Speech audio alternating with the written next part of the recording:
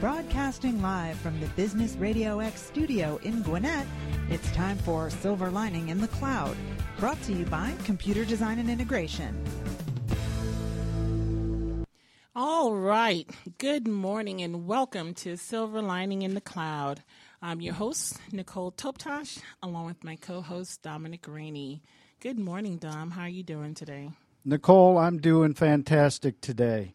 Hey, you know what? I had a crazy thought the other day, and I was thinking about those machines that make fog, you know, for those rock stars, those shows, they make fog. And I was on the internet last night looking all over the place trying to find a machine that would make clouds.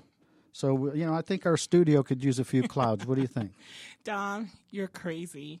We certainly don't need any special effects because together we are the perfect storm. We actually have a great show lined up today.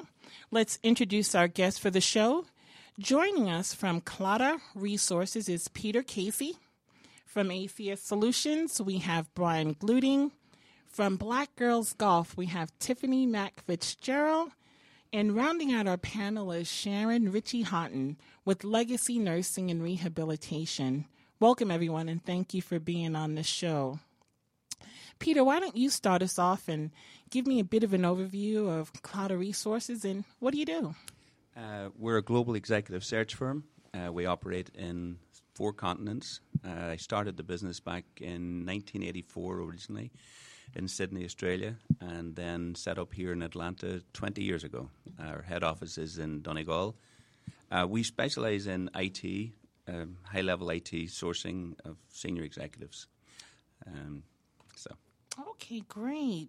Now, from your perspective, what would you say is the right way and also the wrong way of conducting an interview? I think the preparation is key. So you have to make sure you've done your homework. True. You really, there's 2 sides to it. One is the candidates. It's amazing the number of candidates who come for an interview who actually don't do their homework. They don't know the history of the company that they're going to be interviewing for.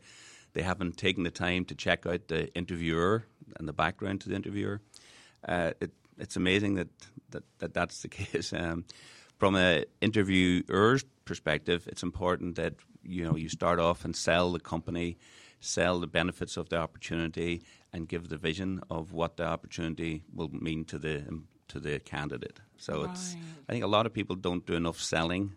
Interviewing is selling. You're selling yourself to the candidate. You're selling the opportunities to the candidate. And I think that a lot of times people just jump in and don't do that little bit of selling that's necessary. And along with that, there's certainly many questions to ask. As a business owner, what do you feel are the questions to ask and questions not to ask? Legally, there's a lot of ones that you're not allowed to ask. It's quite amazing. In Australia, you could ask somebody's inside leg measurement, and get away with it. But in America, you have to be very careful what you ask. Obviously, you're not allowed to ask any questions regarding their age or their race or background. What I look for, though, is has the person got passion? Have they got, how did they get to where they got to? Where do they want to get to? What is their passion in life? Other than, obviously, the technical qualification questions that are typically screened before I get to them. Okay, great. We've been talking with Peter Casey from Clotta Resources. Mm-hmm. Peter, let me ask you a question. With all of your business experience, what do you think is what are the key ingredients to a business relationship and partnership? It's a good question.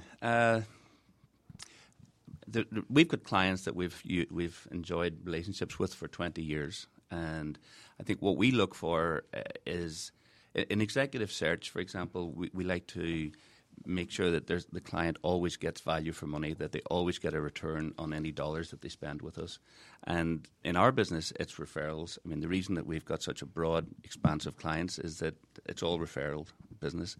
So I think if you really look after your clients, the clients will look after you. So that's we have a policy that if somebody spends $1 with us, they have to have an invoice against it. So it's a lot of executive search firms don't operate the same way. So.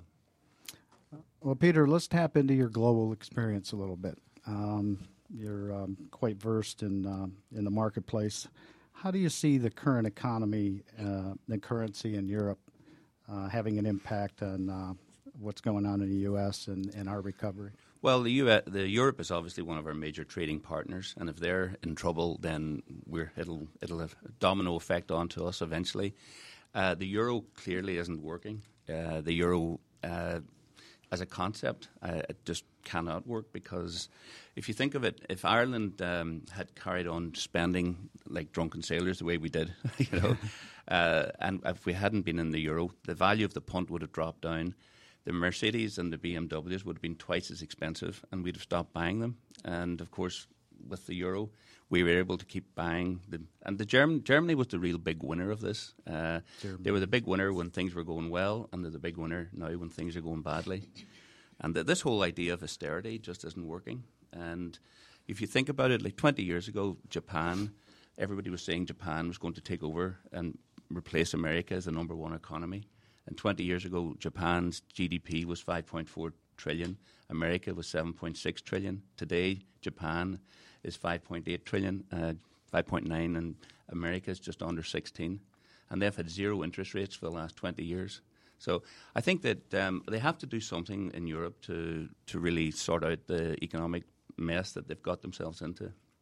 So America's still the number one economy. And will be for a long time, yeah. You know, sometimes you hear otherwise in the press, and they tend to make you believe, that we're slipping. No, well, we own the printing press.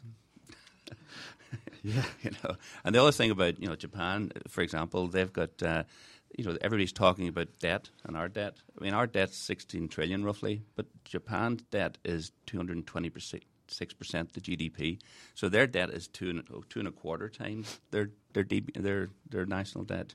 So we're in a much better situation than most people would have you believe. So you're tied to the technology sector very closely. What do you think is the next big thing in technology? The next big thing, I believe, is this massive open online courses. It's going to revolutionize education. It's going to do to education what iTunes did to music. And as a matter of fact, Georgia Tech recently just announced that they were doing a MBA program for $4,500. So MOOCs, all these massive open online courses are out there. Once we learn how to monetize and calibrate and integrate those into formalized education programs, everybody who's got a computer will be able to go online and get a master's degree or bachelor's degree. Academia, as we know it, is going to change completely, and the relationship between business and academia is going to change completely. So at the moment, education institutions fall behind business by about 7 or 8 years. MOOCs will make it so it's about 6 or 7 months, because you'll be able to be doing your master's degree, realize that there's a very important predictive analytics, supply chain management course out there. You want to integrate that into your master's degree. You'll go out there, do the MOOC. It'll be integrated as part of your master's degree. The next thing you know, you'll graduate and you'll have that as part of your certification. So you'll be able to be valuable to business the day you graduate, rather than have to go out and be trained in it. Very good. Peter, what do you enjoy most about what you do? I deal with a lot of CEOs, very senior companies, and getting an insight from them on their businesses is fascinating. So our biggest client would be Tata Consulting, which is an amazing company. Like, they're 5% of the Indian GDP, the Tata Group. They've been going since 1867. And they own Jaguar, Land Rover. They're just they're an amazing company, and there's an Irishman actually is running them now. A 38-year-old Irishman runs the Tata Sons.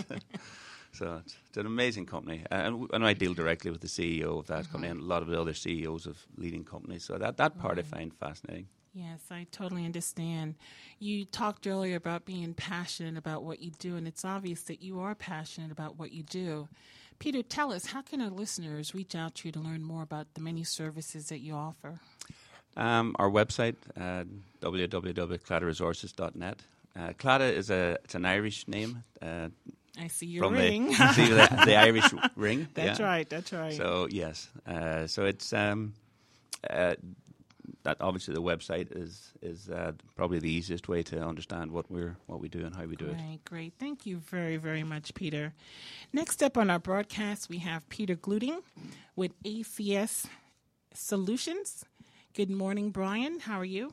Good. How are you, Nicole? Doing pretty good. Great. Thank you for being on the show. Thank you. Brian, give us some background about ACS Solutions and what it is that you do. Well, we've been around since 1978, and that's a pretty big deal today to be around. And what we do is provide fiber and copper assemblies, mostly to the internet and the service providers. But the wireless industry has obviously changed a lot, and we've been able to keep up with that during that period of time. And we also do assemblies for the transportation industry, which is getting to be a lot more exciting than I had first thought that it would be, with some of the regulations that are actually coming out of the federal government on what trains can or cannot do in that particular area. And then we also deal with utilities. And again, the biggest thing that we see coming down the stretch really is going to be more transportation and the wireless. Okay. Now, I know you've had a lot of involvement with lobbying in Washington, D.C. on behalf of the industry for TIA. Can you talk a little bit about that? Yeah, I'm fortunate to serve on the board of TIA, which is the Telecommunications Industry Association. And they've been around for many, many years. And people say, well, who is that? Well, that's actually everybody pretty much understands the word in Cat5.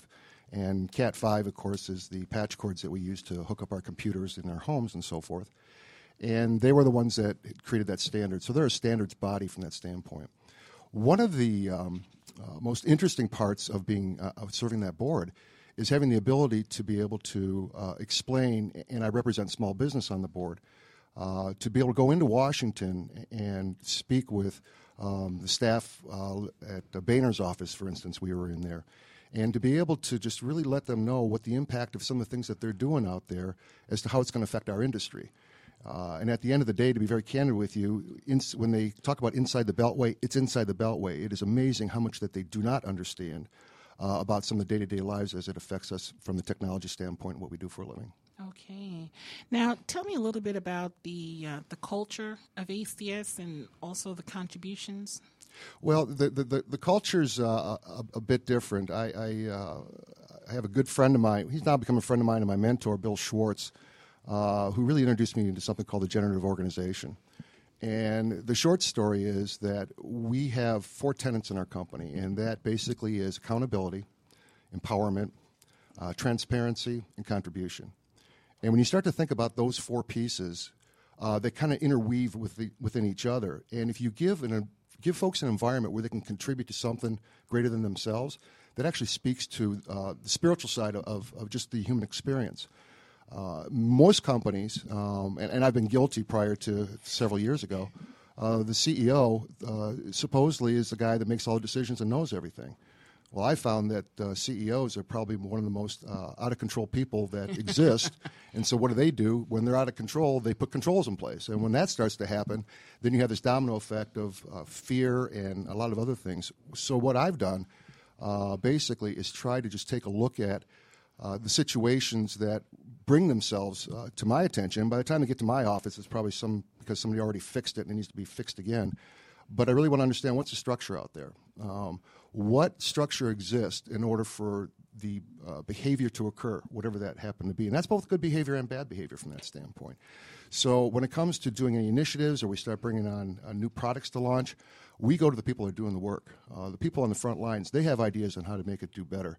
And it's far from me being able to do anything along that line. So I really let them have a lot of input to that, and it makes a very contributive type of environment for us. I certainly concur with that culture. We've been talking with Brian Gluting with ACS Solutions. So, Brian, let's talk mobile communications. Okay. Okay. How do you think the future landscape for mobile communications will change, and what are its current challenges? Let's start with the challenges, because I think that's where it's going to really tell us what the changes are going to end up being. When Apple, in their infinite wisdom, decided to come out with the iPhone, it really did almost a disservice to the entire network, not realizing it, of course, because it started sucking up more bandwidth. And then we started seeing the iPad. When's the last time you dropped a phone call, right? So everything's being driven so much by data that all of a sudden the voice communications are not becoming as prevalent. And in so doing that, we find ourselves with dropped calls. Now, my attitude is very simple. When I have a dropped call, I say, yes, I'm going to be in business for another year. And the biggest challenge in deploying it, there's two of them actually. One is called spectrum. We do not have enough spectrum out there to handle what we currently have, and that's why your calls get dropped. That's why you have a delay on your iPad or your iPhone when you're trying to download something. And so what they're doing is that the component folks are trying to just build things faster, but there isn't a good highway in order to get there. So in the first issue is that the FCC is supposed to be doing an auction and should generate a lot of money, but there's a lot of things, as we all know, that are going on in Washington, and so they're not paying as much attention to this right now. The other piece is that you've got the what we call the bellhead thinking or the wireline thinking inside of the service providers, as AT&T, Verizon, and so forth. And they've had to now go out in the wireless space, and that's an unregulated side. Well, when that happens, the rules change, and quite frankly, they're having a real struggle in trying to adopt some of the rules on the wireline side to go into wireless, because if they had done that, then the quality would be better on the installations, and we'd be able to move these things out even more so. The last piece, to answer the second question, is that when you look out as to what we need to do, we want to have connection everywhere all the time, no matter where we're at. And even when you go to New York today, there's a good deal of improvement. And I say New York because what we're talking about is what they call distributed antenna systems. And what happens is that you'll see little boxes on walls in order to be able to be able to access that from, but you've got to be able to get it there. And so there's a lot of microwave technology and millimeter wave technology that they're taking a look at for sight and non-line of sight to be able to give us everything that we want. This is going to go on for many, many more years. And I would say 2 or 3 years from now, we still are not going to be able to conceive today what it's going to look like then. Can you give our listeners some insight on how the telephone companies have been challenged in going from a wireline mindset to a wireless thought process? Yes. One of the easiest ways to explain it would be that they work on something what they call 5 nines. And 5 nines quality, it means that you're not going to get any drop calls. And we're so used to that in the wireline side. And there's also the regulation side that says we have to be able to dial 911. And when we just recently had a job that was rather mind-boggling, and it was for Madison Square Garden, where we ended up having to come up with a certain dB level, which is a level that you guys understand in the studio. And by the way, we make those cables right there, so if next time you need those things, I'm more than happy to help you out there. And the problem was that when if I'm sitting next to Peter in Madison Square Garden, all of a sudden he has a heart attack, and I try to dial 911, I can't get the call out right now. Why? Because everybody else is too busy streaming. So there's actually a hazard from that standpoint that's occurring out there. And because the service providers no longer own that turf, if you will, inside of stadiums and where we're doing the connectivity, they're being challenged to try to take their way of doing things and trying to place it inside of that piece. So they've had to co-locate with some other folks, and it's not always a friendly situation, as we hear from the advertisements that we hear on a regular basis. We're talking with Brian Gluting with ACS Solutions. Brian, how did the Internet change your industry? Well, it was interesting. When I first came on board with the company in 1993, 1994, we received a phone call from a company that actually has been bought out and it's been long since gone in the M&A world. And they said that they wanted something from us and they wanted it tomorrow. And I said, how'd you like to have it today? Because that's our specialty. We're a quick turn, high quality and easy to do business kind of company.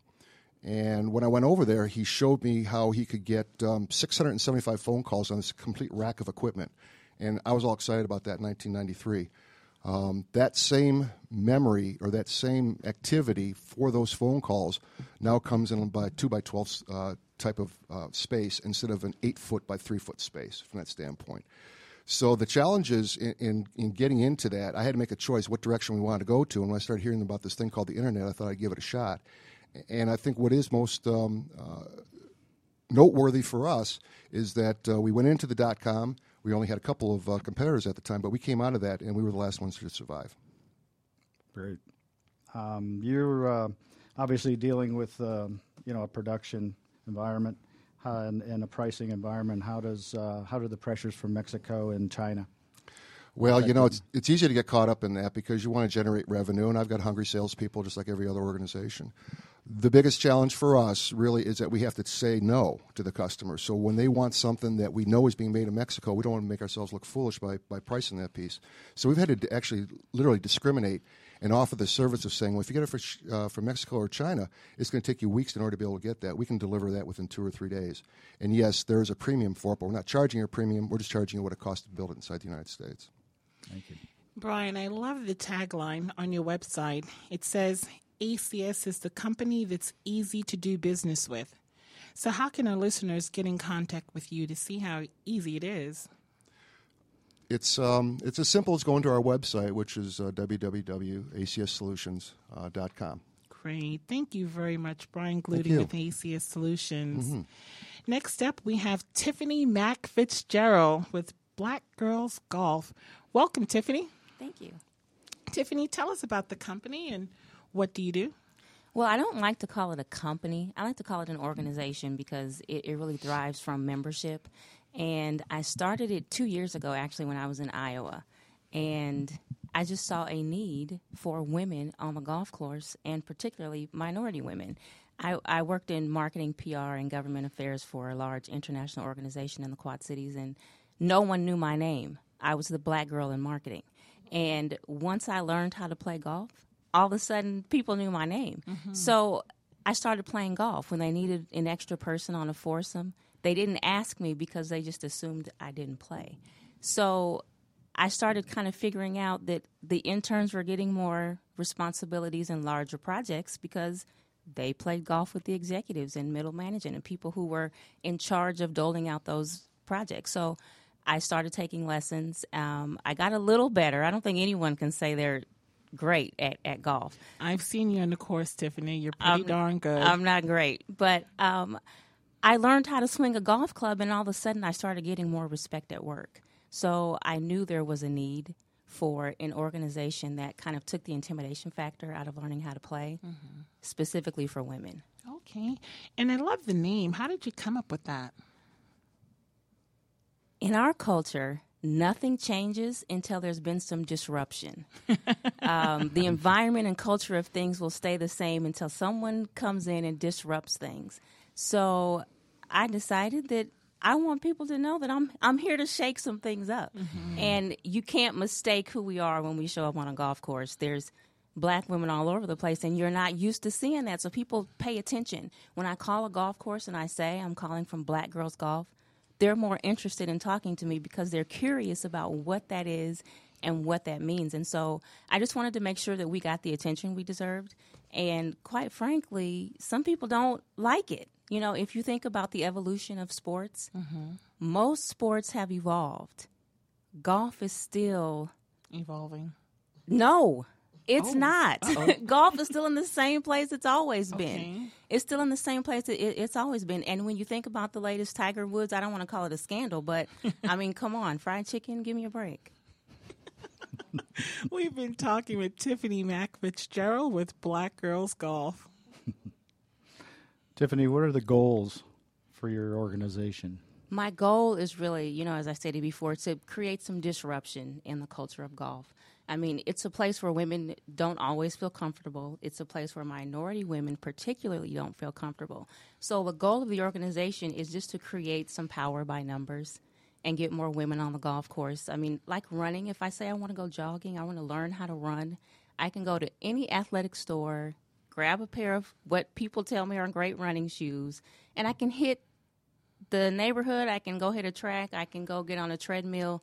Golf is not one of those sports where you're just going to show up and say, someone teach me how to play. So just creating an environment where women can learn how to play, where there's no intimidation, and they're comfortable, and it's a fun environment to learn how to play. And how has golf helped your career? Well, as I was saying, I got a little more respect at work. People learned my name, and I was able to build relationships with people that I normally would have no contact with. So golf, I mean, you're spending 4 hours on a golf course. That's a lot of one-on-one time and some less formal time to get to really, really know people and understand something more about them. How do you think Black Girls Golf can help change the culture of golf? Well, I'll tell you a story. We showed up on a golf course in the middle of Atlanta, and people were really curious about who these women were and why are you here. And by the end of the day, people were high-fiving us, congratulating us, and so we were able to change the culture of that golf course for that day. And so by creating events in the local area and kind of disrupting the culture of somebody's comfort. So I'll be heading to a golf course near some of our listeners soon. You know, you talk about changing the culture and shaking it up. Nicole knows I love to shake things up. If anybody loves to shake it up, it's Dominator. Well, you'll have to come out and join us. Well, I was just going to say, you know, I thought about trying to join Augusta National. I know that was going to be a tough call. Can men join your group? We would love to have men out, but here's the thing. The one thing that women don't like on a golf course, I played in a tournament once where whenever we got to the women's tee, there was a guy that got out of his cart and he followed me to the women's tee to show me what to do at every single hole. And I thought, by the end of this, I don't want to have to pay you for a lesson. I think I got it. Make them carry your bag. So we would love to have men out, but just promise not to try to tell us what to do. Tiffany, Black Girls Golf is a young organization. Where do you see the organization in 5 years? What are your desires? I would ultimately like to be able to host a large golf tournament once a year. I'd also like to add a mentoring component. Mm-hmm. I'd like to be able to get some inner city girls who are not used to seeing professional women who can spend 4 hours on a nice day being surrounded by women who are smart, educated, encouraging each other in a fun, no-stress environment. I agree. And what would you say is the thing that you enjoy most about what you do? I love being outside, and I love people. And even if you don't like somebody, 4 hours on a golf course, you got to find something to like about them to be with them that long. So true, so true. So, Tiffany, tell our listeners, how can people learn more about Black Girls Golf? Well, right now, I'm all over social media, so you can find Black Girls Golf on Twitter. You can find Black Girls Golf on Facebook, and the website is blackgirlsgolf.net. Great. Thank you very much, Tiffany, for being on the show. You've been listening to Silver Lining in the Cloud, brought to you by CDI Managed Services. Next up, we have Sharon Ritchie-Houghton. Good morning, Sharon. How are you? Good morning. I'm well, thank you. Great. Sharon, tell us a little bit about Legacy Nursing and Rehabilitation, and what do you do? Well, I'm a social worker at Legacy. I've been there for over 30 years, so I've been in the trenches for a long, long time. Legacy, as the name says, is a health and rehabilitation center. We consider ourselves to be setting a standard as far as the quality of care we deliver.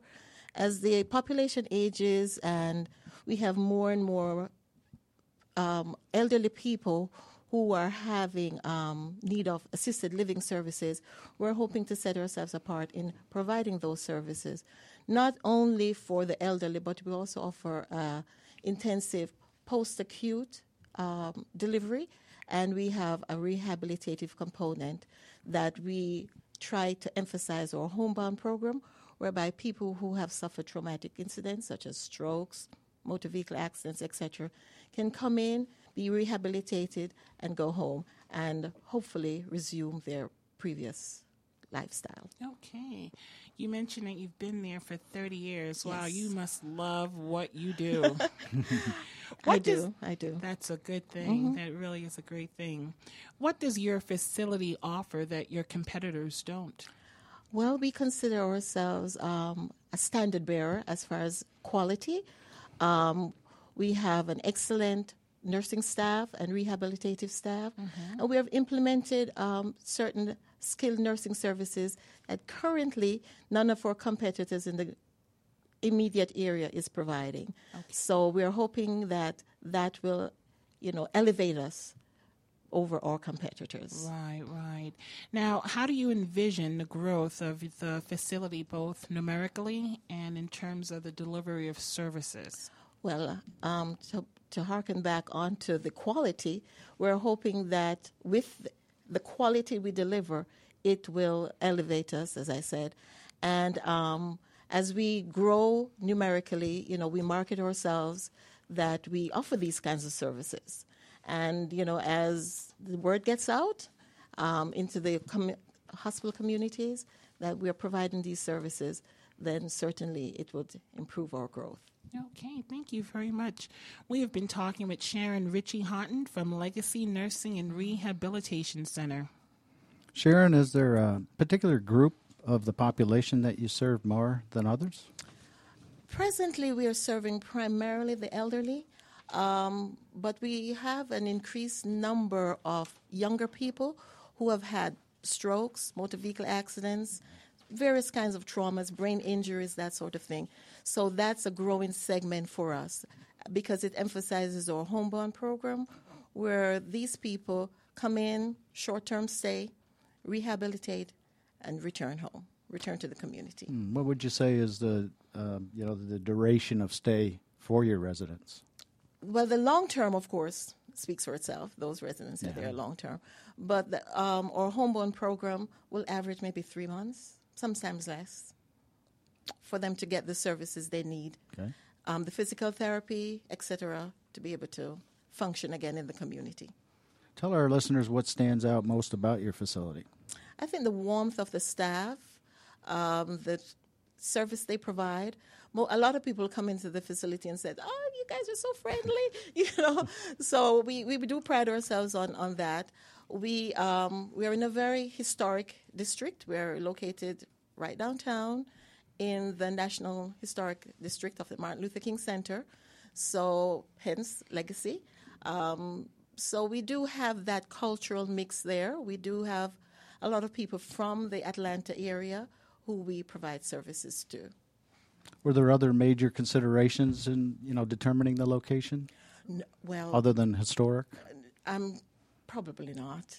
It's been there for many years. I don't know what the motivation was to have chosen that site, but it has evolved as that. In fact, I think the facility was there before the area was designated historic site. So it has just kind of been a tandem situation. Great, thank you. Mm-hmm. Sharon, I want to go back to talking about what do you enjoy most about what you do. I mean, after 30 years, you're obviously very passionate about your job. I do. I love what I do. It's good to see with the long-term care side, it's always a difficulty with people adjusting, both for the families and for the residents.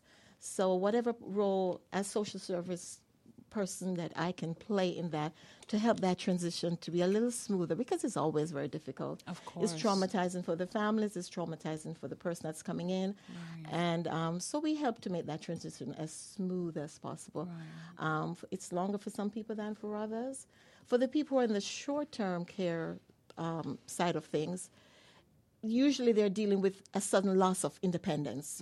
Usually their situation is very sudden because it's been an accident or a stroke or a heart attack or something. So they are coping with suddenly, a week ago they were able to do X and now they can't, and those people are oftentimes younger. And so it's just to help them cope, to provide the psychosocial services they need to cope with whatever changes that is happening in their situation. Okay, and who would you say is the ideal person or the ideal candidate that can benefit from the center?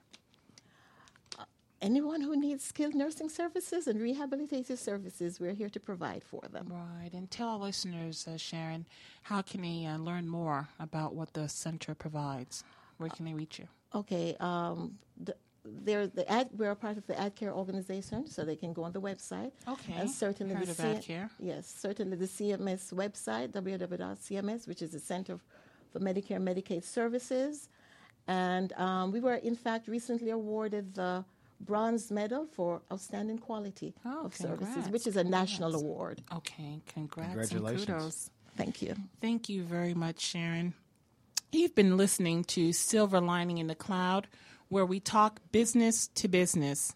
A special thank you today to all of our guests, Peter Casey with Clouder Resources, Brian Gluting with ACS Solutions, Tiffany Mack Fitzgerald with Black Girls Golf, and Sharon Ritchie Houghton from Legacy Nursing and Rehabilitation Center.